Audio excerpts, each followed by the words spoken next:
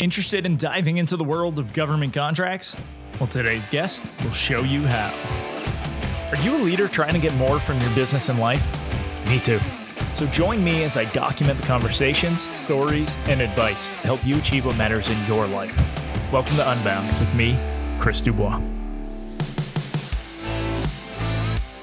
Ricky Howard is the founder of DOD Contract Academy. He helps small businesses and tech startups break into the enormous yet untapped federal contracting marketplace. Ricky is a retired Air Force lieutenant colonel who oversaw $82 billion in DOD contracts during his military acquisitions career and is the host of the DOD Contract Academy podcast. Ricky, welcome to Unbound. Hey, what's up, Chris? How's it going? Great. And I am ready to dive right into your origin story. Oh, fantastic. Fantastic. So you want me to just get into it, man? I could talk for a long time. So you might have to wherever you want to go. I'll cut you off at some point. There you go. My origin story, I'm from, I guess, roughly the same area that you're in now. I'm from New England area and Massachusetts. After college, joined the Air Force. And while in the Air Force, flew reconnaissance, intelligence surveillance, reconnaissance aircraft for the first 10 to 12 years I was in. And then for a variety of reasons, transitioned into acquisitions. And acquisitions is the profession of putting companies on contract for the government. So for the last 8 years of my military career, I was in Massachusetts. So I came back to where I was from after kind of traveling the world and got to work with a lot of the great companies in Massachusetts and Silicon Valley, and the other areas that are putting mainly technologies on contract for the government. So we were able to develop a lot of different things.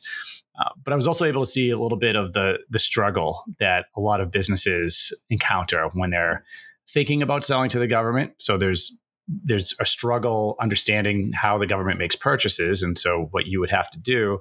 And then there's also, I would say, another struggle, which was my personal struggle as a government acquisitions officer, which was a lot of companies were just unaware that the government, the Department of Defense, was buying the type of things that they were selling. So, we worked on a variety of problems, but often we have to reach out to a company and tell them, hey, the government does buy what you're selling and we need a solution like yours. So, one is awareness, two is the actual process. And so when I retired in 2019, it was clear for me to kind of make that my new mission and help small businesses in particular sell their products, services to the U.S. government.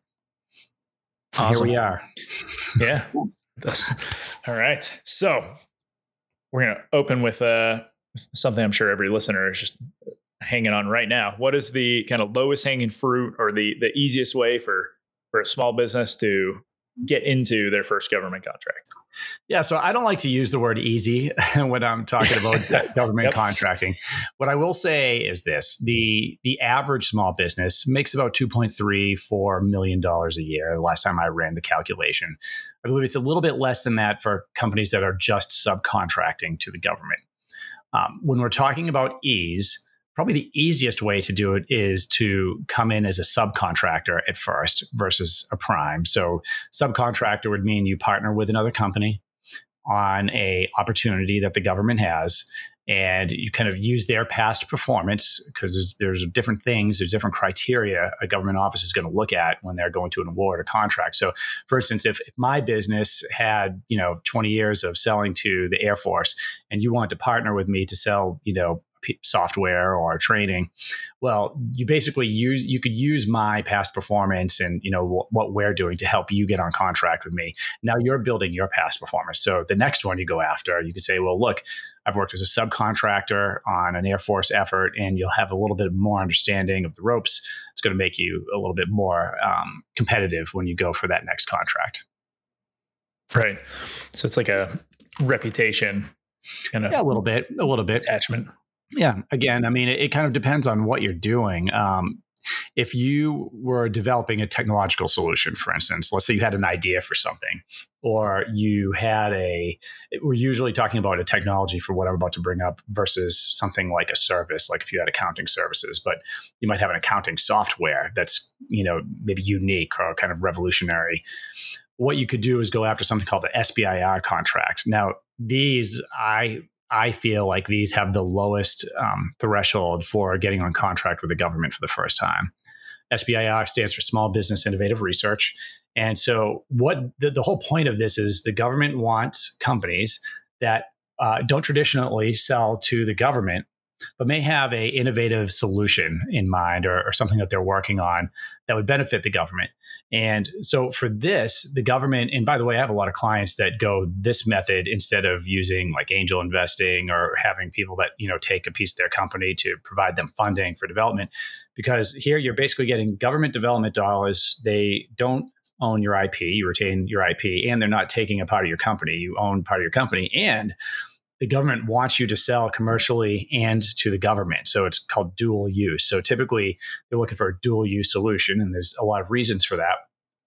But your entry for that is essentially, you see a topic that will come out. A lot of them are a little bit broad. Might be one recently was base security, right? So you have a solution for base security. Let's say it was like, a retinal scanning device or something like that. You could propose that and say, hey, I think this would help with base security because you could stick these at each of the entry points.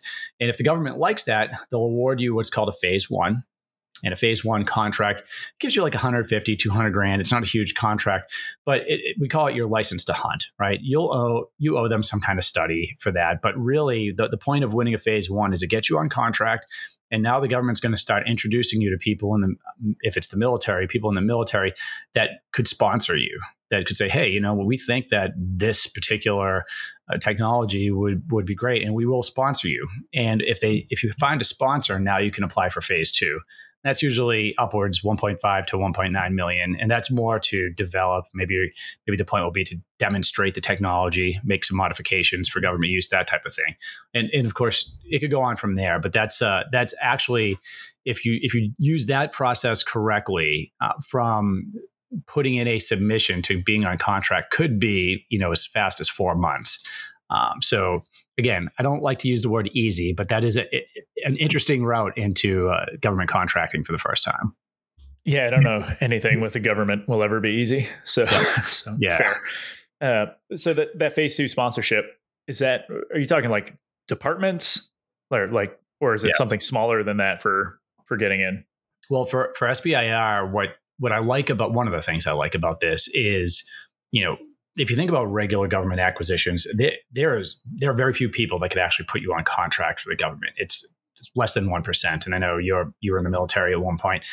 When I was flying aircraft, for instance, for recce aircraft, not recce is for reconnaissance, for anyone that's not familiar with that term, we would wonder how the heck do we get a new piece of technology onto the aircraft that we could use? And, I think everyone kind of knew it came from an acquisitions office, but the user is usually completely separated from the actual purchasing of anything for the military in particular. But it's pretty much the same for other government organizations.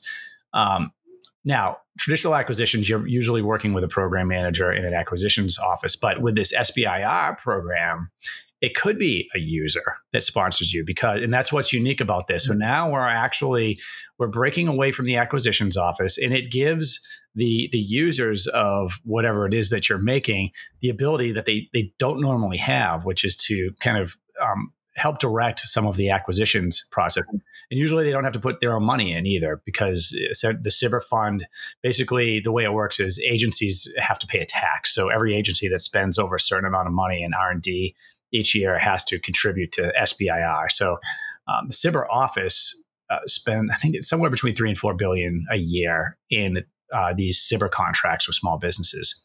So to really answer your question, the agency itself is not going to be your sponsor. You're not going that high up. You might, what branch of service were you in? Army. You were in the Army. Okay. So it would probably be a full bird colonel level sponsor that you'd be looking for.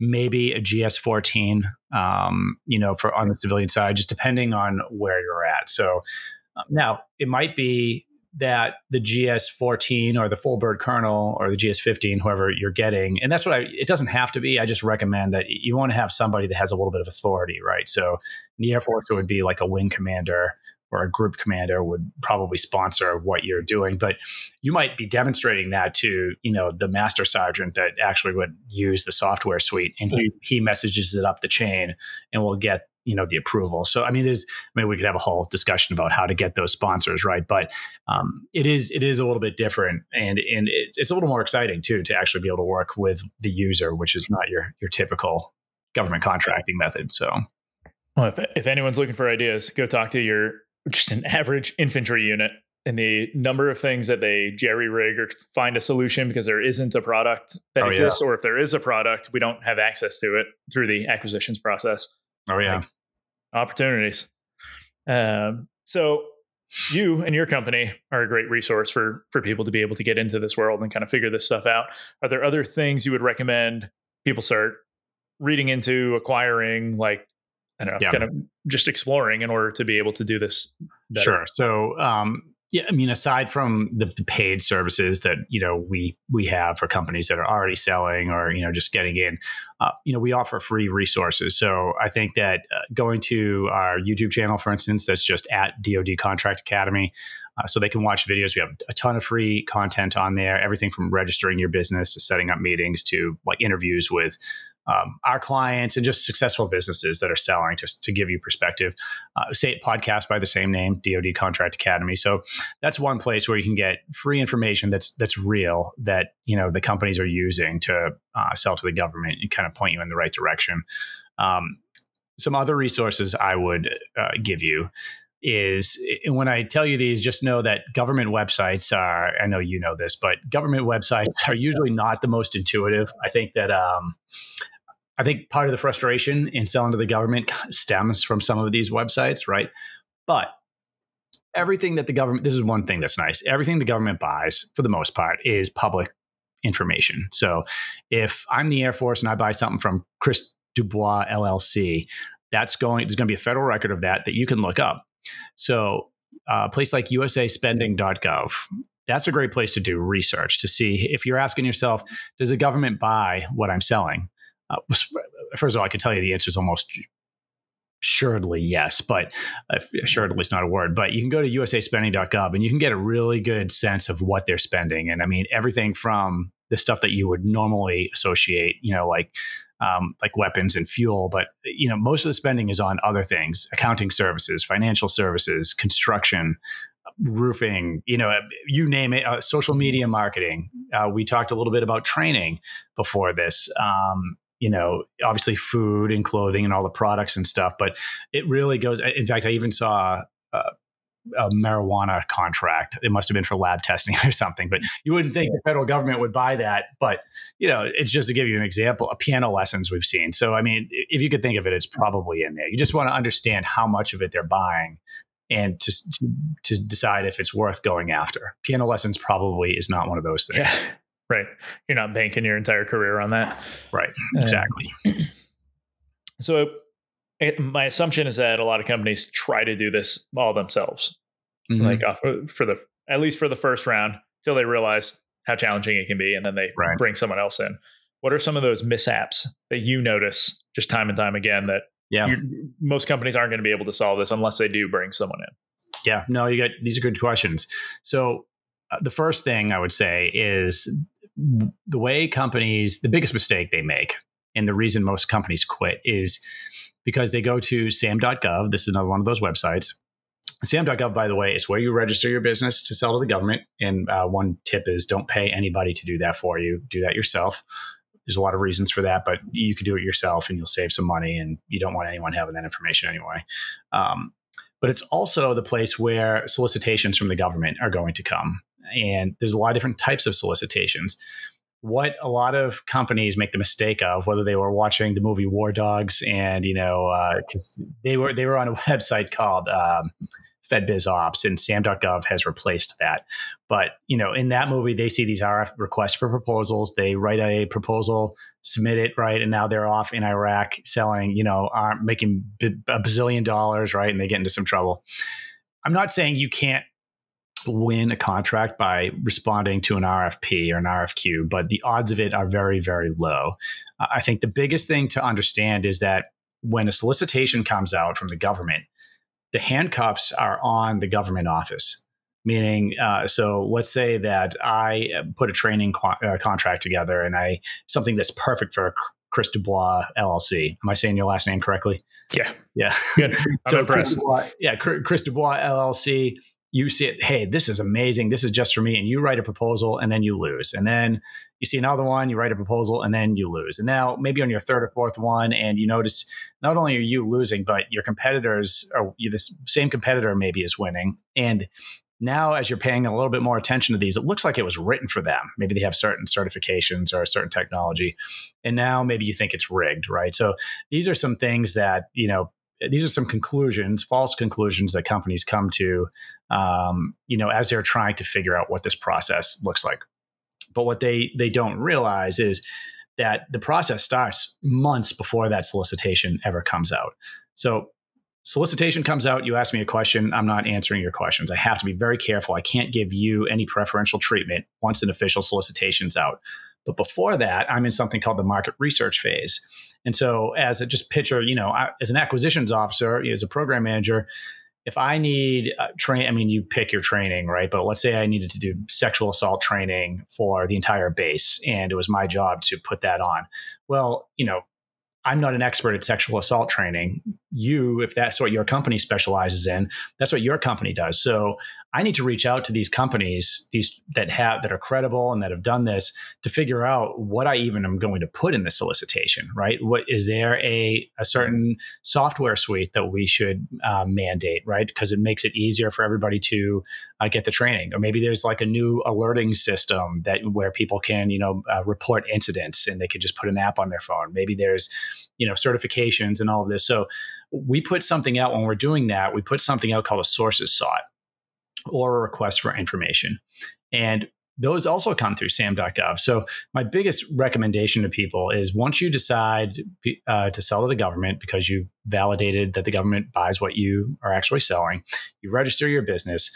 Now you want to go after sources sought and RFIs. That's where you want to start. There's a lot of variations to this, and there's a lot of other places, but I think a good starting place is start with that sources sought, because what you want to do is build a relationship with a government office that buys what you sell.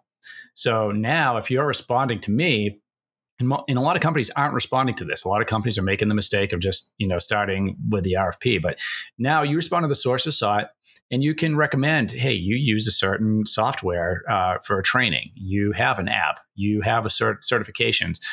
Maybe you're a veteran-owned business or a woman-owned small business. You can also recommend that they set this aside for your type of business. Or if you don't have those set asides, recommend that they don't set this aside, because maybe you can come up. You can recommend anything you want, but the point is, you're sending that in, and then what you want to do is you want to follow up with them, and if you can, set up a meeting with the office, even if it's a phone call. Any additional information you can get out of that office is going to be good for you, because the government is flawed, right? It's made up of people. So, if you put a solicitation together for the government, for me, that's a lot of work for my office to put a solicitation together. And it is not going to have like every use case under the sun in there. So what you might get in the solicitation might not have, information that you could get during these meetings, right? So if you meet with me about this sexual assault prevention training, and then realize, well, this training is going to be, I don't know, at Hanscom Air Force Base in Massachusetts, and maybe, Randolph Air Force Base in Texas. And it's going to be presented to, men only, or, maybe to a certain profession. Well, that's going to give you, or maybe it has to be done remotely. It's going to give you use cases, and you're going to be able to take that information. And when you do write the proposal, now you're going to have a certain angle that other people didn't have. So now you might be able to include that you have trainers in Massachusetts and Texas that can do in-person and remote training, or maybe you have a trainer with the same background as these type of individuals that can, and it'll resonate a little bit more. They're used to being in the same environment. Also, this could turn into a sole source contract with your business in some cases. If you have something very unique, they may just put you on contract. So that's going to be a rare case. But, assuming it does go to a solicitation, think about it. You've met with the office, you've helped them write the proposal with the sources sought. You might have met with them several times. Now the solicitation comes out, and you have more information. You write a better proposal, and now the government's reviewing these two proposals, one of whom they know very well because they've already talked to you, researched you, you helped them. The other, they're just cold. They're seeing it for the first time. So again, there's no guarantees in government contracting, but you're much more likely to win if you put all of that work in ahead of time. Right.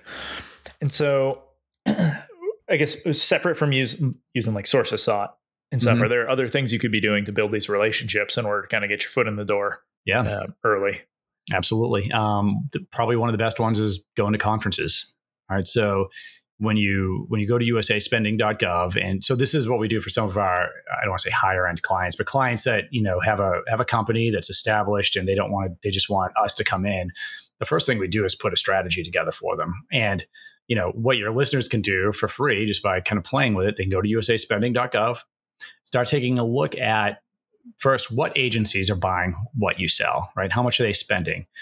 It's not, it has a lot of limitations, and there are other tools out there you could use. But just by seeing, some of the agencies, like what are the top 3 agencies, you can actually on usaspending.gov too, if you happen to be like a woman-owned small business or a veteran-owned small business, you can further use that to look at, okay, well, who is actually awarding more contracts to service disabled veteran-owned small businesses, right? Now, all of a sudden, that might change who your target agency is, right?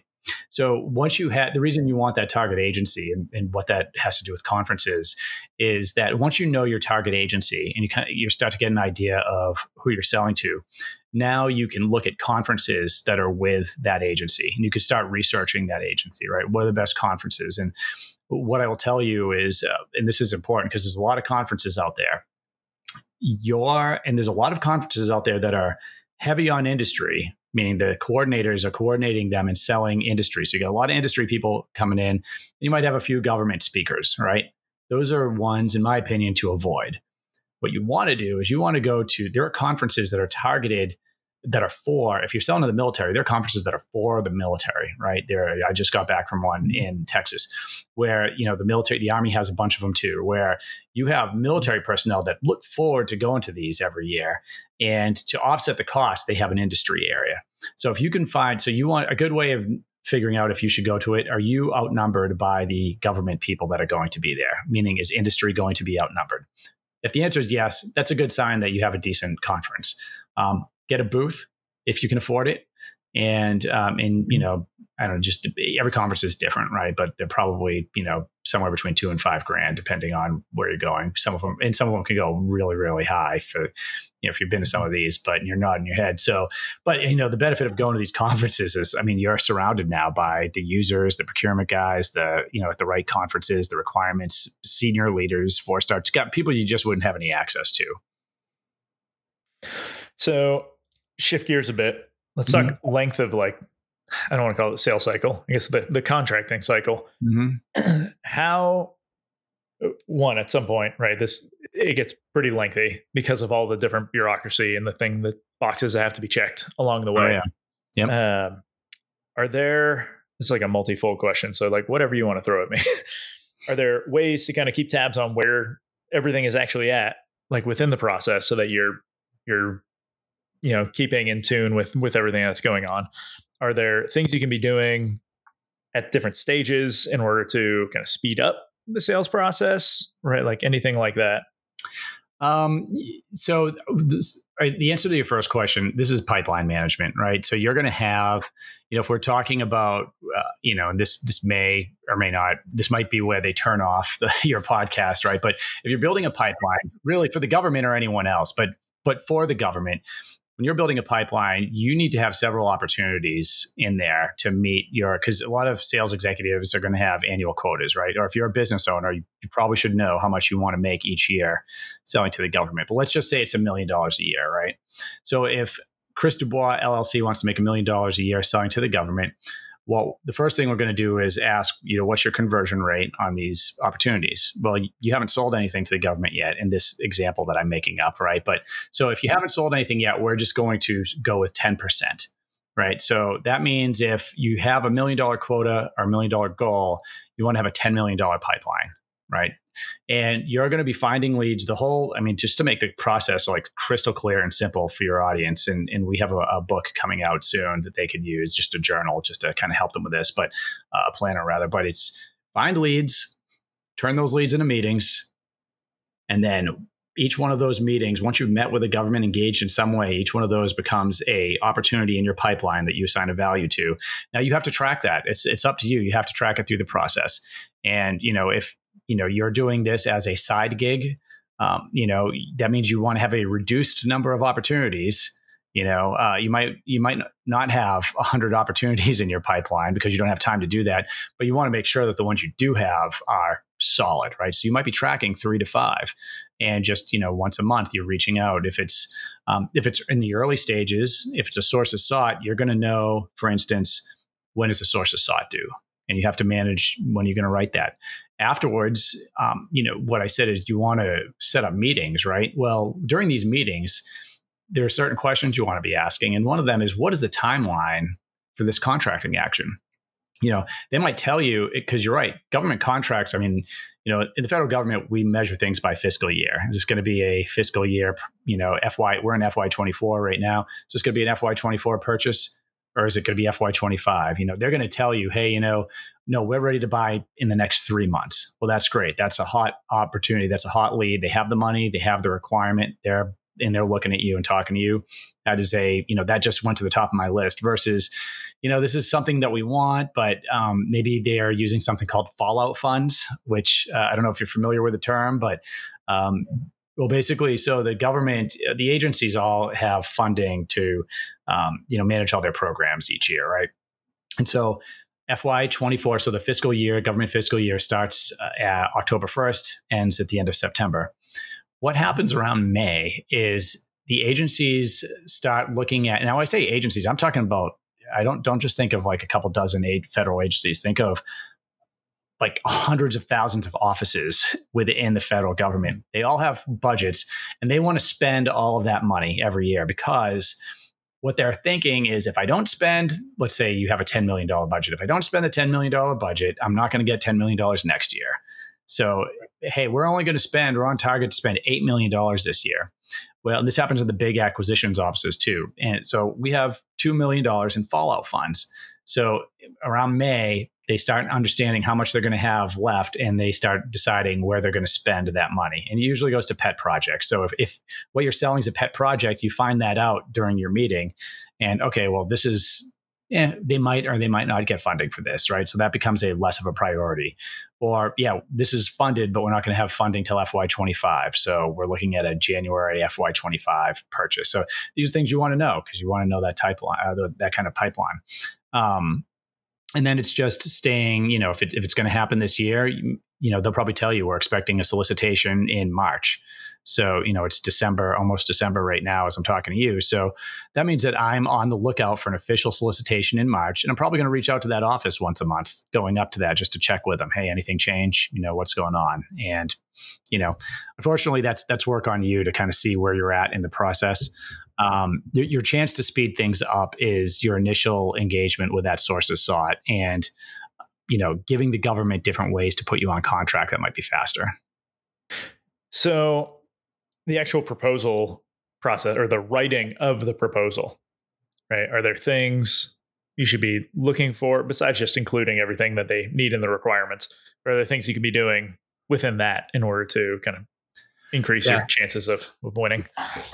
Yeah, I would say that, fundamentally, there's a big difference between responding to a source of sought or request for information and writing a proposal for an official government solicitation. An official solicitation, request for proposal or RFP, request for quote or RFQ. With the source of sought RFI, like I described, you can be artistic when you're responding to that. You don't even have to respond to that on time. Like I recommend that you do, right? But if you send it in a day or two later, most officers, government officers, are going to accept that.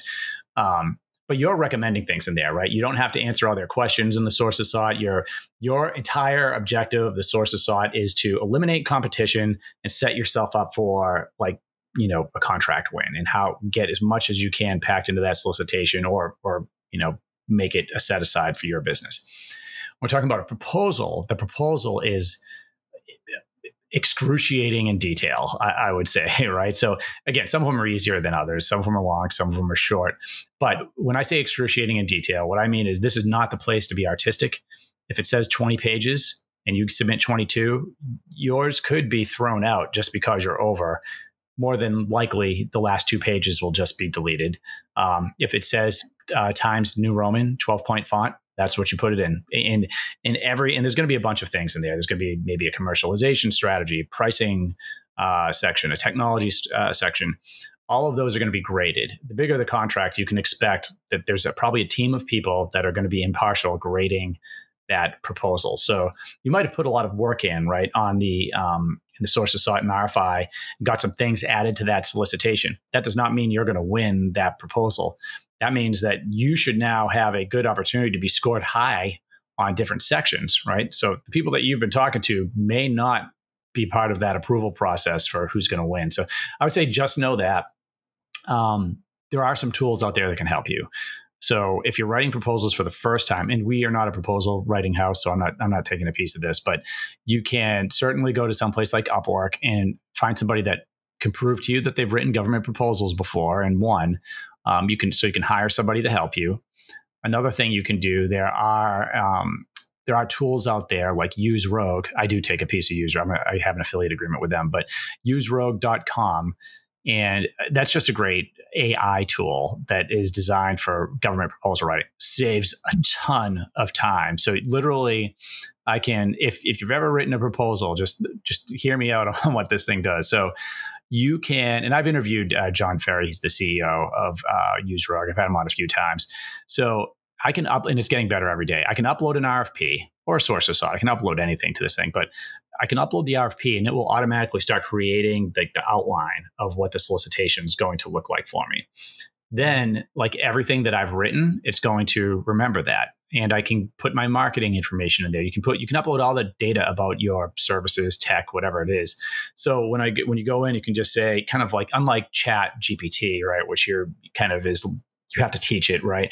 This thing remembers everything you're doing. And you could just say, hey, what's my, describe the data platform that we use for X, and it'll write it out for you. So, nothing's going to give you 100%, but that's going to get you a lot closer, and it's going to save you a lot of frustration and time.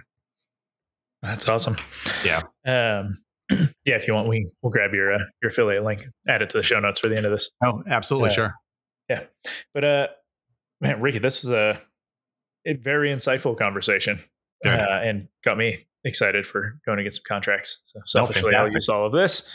But I want to move into our last 3 questions here. All right. First being, what book do you recommend everyone should read? Ooh, that's a good one. And I've got a few that I really like, but I've been rereading Discipline Equals Freedom by Jocko lately.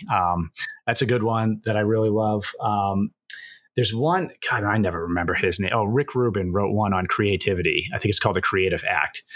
That's actually, even though we're talking about government contracting, there is room for creativity, especially when we're talking about sources sought. How are you approaching the government? How does your solution solve a government problem set? I think reading something like that, it's a night, and it's not like a sit down, read the whole book type of thing, but I think, it is nice to kind of read a couple of pages in there and just think about how you can do something different and give you a little different perspective, whatever your job is. Nice.